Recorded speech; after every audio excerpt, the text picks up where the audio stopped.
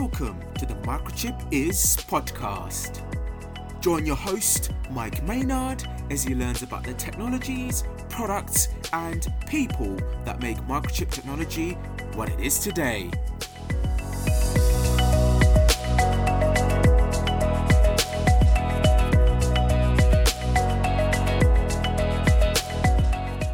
Welcome to the Microchip Is podcast. I'm Mike Maynard, and I'll be finding out what makes Microchip such an exciting company in this podcast series. Today, I'm talking to Bob Zoner. Bob is the Senior Product Marketing Manager at Microchip. Welcome to the podcast, Bob. Thank you. Good to be here. And it's great to have you on the podcast. So, can you tell me a little bit about your role at Microchip and what you do? So I'm responsible for the outbound marketing team for the timing and communications group. We're responsible for all of our digital marketing programs and website. In addition, I have a team of regional marketing folks that are spread around the globe to help sales and customers to pick the right solutions for their timing needs. So it's all about timing. Can you tell me a little bit about the timing products Microchip makes? So Microchip has a very wide array of timing products, the widest portfolio in the industry, really. Everything from simple crystal resonators through network synchronization chips and software, and all the way up to timing systems that provide timing reference in telecom networks and other applications, data centers, power distribution. Yeah, timing's basically providing a clock to a board or a system. So one thing I'd like to know, is that just a commodity thing? Or do suppliers offer very different products and technologies? So if you pick one particular slot on a board, often there are multi-source products that could easily replace each other, but that's really only in the simplest parts of the timing system. If you look at the timing solution or the clock tree for any given board, there's really more to it than a single clock in most of the time. And when you look at the different ways you can put those solutions together, then they're not by any means commodities. There's differences in performance. There's differences in the way the system is constructed so that you can put together highly specialized solutions for different applications. Interesting. You mentioned clock trees. Can you explain them and try and tell us why in some places within that tree, you'll need specialist products? So we call it a clock tree because most systems need more than one clock. And most systems have one or more reference timing coming in externally or from chips on board. And so the clock tree is really a branch structure that takes those reference clocks and cleans them up and redistributes them or changes the frequency to provide all the different clocks that are needed in the system. Could be timing for PCIe, could be timing for Ethernet, could be system clocks for the SoCs or, system on chip that are on the board.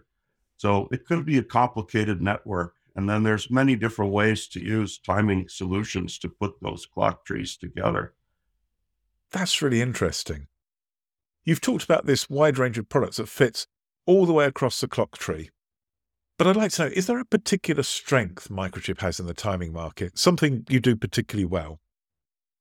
I think there's two parts of our portfolio that really stand out head and shoulders. The first one I'd mention is the network synchronization. So as the telecommunication networks have need more precise timing to support 5G mobile networks in particular. The requirements are very tight. Microchip has a network synchronization portfolio that includes very low jitter PLLs and software to implement IEEE 1588 network synchronization across the network. Our software is the most deployed in the industry, so it's highly trusted and been proven for many years and provides the best performance for the network under IEEE 1588 synchronization requirements. So I think that's one area where our portfolio really stands out from the crowd. The second one is with MEMS oscillators. We call them MEMS. It stands for micro electromechanical systems. And this is a technology that's different from the traditional way of building oscillators. I think it's really a disruptor in the industry. Traditionally, you would build oscillators using a small quartz crystal. It has to be tuned to a particular resonant frequency. So every time you need a different frequency, you need a different customized crystal. In MEMS oscillators, we start with a semiconductor manufacturing technology. So we're building it on silicon the same way we build ICs and ASICs. And we make a very tiny resonator. And we use a standard resonator across many different end products. And we use sophisticated base lock or PLL technology to convert that base resonator frequency into any frequency that you need in the end product. So it makes it very flexible. So we use standard semiconductor manufacturing techniques to make these blanks that are pre-programmed for performance over temperature. And then at the end, we can customize these parts to any frequency that you need very quickly.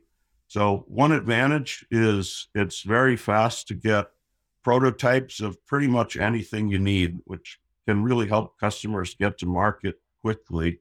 The second thing is that this very small silicon structure of the resonator makes the parts very robust to shock and vibration. So they're particularly good in applications like automotive, where you're working in an environment with lots of vibration. And finally, the resonators are inherently more well-behaved over wider temperature ranges. So it allows us to have standard products that work well over pretty wide temperature ranges. So the MEMS oscillators are pretty unique, and Microchip's the only company that makes MEMS oscillators with our own in-house MEMS manufacturing capability. That's fascinating. You mentioned MEMS is electromechanical. Does that mean you can literally still make these products on the same lines in the same fabs that you make, say, a PIC microcontroller? Yeah, it's just similar process. It's more of a 3D structure that we care about instead of, circuitry like we put in processors, but it uses the same semiconductor manufacturing techniques of etching and coatings. So it really runs in the same fab as many of our IC products. That's interesting. You're the only vendor actually making these products yourself. Why is that? Is it something difficult that you can do, or some unique technology that helps Microchip create these products that other people can't manufacture? Well, there's really not too many suppliers of MEMS oscillators, but MEMS are also used in many different kinds of systems, sensors and micro actuators. And so there tend to be foundries that manufacture just the MEMS portion of these systems. And so other suppliers are using those foundries. But by having our own in-house manufacturing capability for this, first of all, it plays on the strengths of Microchip as a semiconductor manufacturing expertise, and it gives us control over the whole process. It allows us to really make exactly what we want. It gives us control over the supply. So if you buy the parts from us, it gives you, you're not counting on different people using the same base foundry for your supply chain. So we think it's a pretty good deal that we are making them in our own fab and have control from end to end. That sounds great. I'm interested in the MEMS products themselves. You mentioned that you can program them to different frequencies. So I guess that means you can be much more flexible with stock and provide the frequency the customer needs. But are there any other benefits? I mean, can you produce products that have multiple outputs or smaller size or anything else compared to quartz? Yeah, so multi-output MEMS oscillators, or we call them actually clock generators at that point, is a big advantage. We have up to 6 output clock generators. They use a single MEMS resonator, but with multiple PLLs, we could produce different frequency families on the same chip. One particularly popular product in the market today puts out 3 different frequencies, could be from 2 different non-harmonically related frequency families in a very tiny 1.2 by 1.6 millimeter package. So you can replace 3 oscillators and all of the surrounding peripheral capacitors and resistors that you need on the board. with this single tiny package. It's like a 80% reduction in board area. At the same time, we can add extra features into these products. So that 3-output oscillator, it's also possible to put spread spectrum on some of the outputs. So the spread spectrum is a way to reduce electromagnetic interference in your system. And spread spectrum, that's taking the clock and rather have it appear at one particular frequency, spread it. Is that right? So you're not getting a big peak? Yeah, we dither the frequency a little bit so that on a frequency domain, it spreads out. And that way you have not so much interference at a single frequency in system implementations. Yeah, that's pretty cool if people are struggling with EMC. I'm interested, are there particular applications that you're strong in? I mean, basically everyone needs a clock, but are there areas where people really see the benefit of Microchip's MEMS family? That's true what you said. First of all, every digital system needs clocks, but the more complicated the system, the more clocking is required and the higher precision clocking is required. I think some of the areas where our portfolio is the strongest, I mean, traditionally in industrial applications like medical systems, test and measurement systems, industrial robotics, printing, we have a pretty broad presence there. And the second big piece where we've traditionally been strong is in telecommunications. I mentioned our IEEE 1588 network synchronization through the whole telecommunication backbone. We're pretty much present everywhere. Some of the newer growth areas for us, I think, are in data center, in servers, and in storage, particularly around PCIe clocking. This Microchip has a very strong PCIe switch product line, and we have timing solutions that have been qualified to work along with those PCIe switches. So that's a growth area for us right now. We're working on providing these total system solutions as Microchip, where the PCIe switches come along with timing and power components that are suited to make the system operate well. And then finally, I guess I would mention automotive is a big area for our timing components. Now, a big growth area as cars get to have more and more features related to not really self-driving. You don't need to go that far, but driver assistance systems like lane keeping and collision avoidance. Those things require a large amount of computing in the automobile, and not just computing, but networking between multiple small computers throughout the car. It could be a computer that processes sensor information and a central computer that's actually making driving decisions. And then you need Ethernet networks in between them. You need PCIe networks on the computing boards. So that requires a lot of timing. And the multi-output MEMS oscillator family, some of our clock buffers are all particularly well suited for those applications. And the robust performance of the MEMS under shock and vibration and wide temperature range makes them particularly well targeted for automotive. We've done AEC Q100 qualification on many of our timing products to serve that automotive market. That's fascinating. Can I just jump back to something you mentioned in that answer? You talk about TSS, and I've heard this a couple of times talking to different people in Microchip, these total system solutions. So what does that mean? Are you actually sitting with other business units in Microchip and trying to find out how you provide complementary products to make it easier, for example, for someone to use a Microchip PCI switch? For sure, that's a big part of our strategy. And it's not just the PCI switches, it's Ethernet PHYs, Ethernet networking chips. It's even MCUs. Many MCUs need some kind of clock beyond just a simple one. And so we've worked with all these business units one-on-one. First of all, marketing to understand roadmaps and what's coming, and then engineering to really plan out the best clock trees for these products and test them out, so that when you buy an FPGA from Microchip or a PCI switch, you can find in the reference documentation a recommended timing solutions that have already been tested and approved, and really reduces your system risk and your time to market if you use those recommended solutions. That's really cool.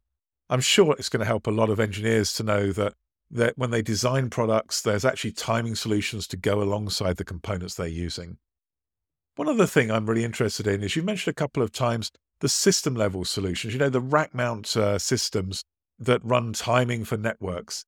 Is this driven from the expertise in timing on the semiconductor side that's meant you can build system level products that are better performance, or are there other reasons why you're in that business?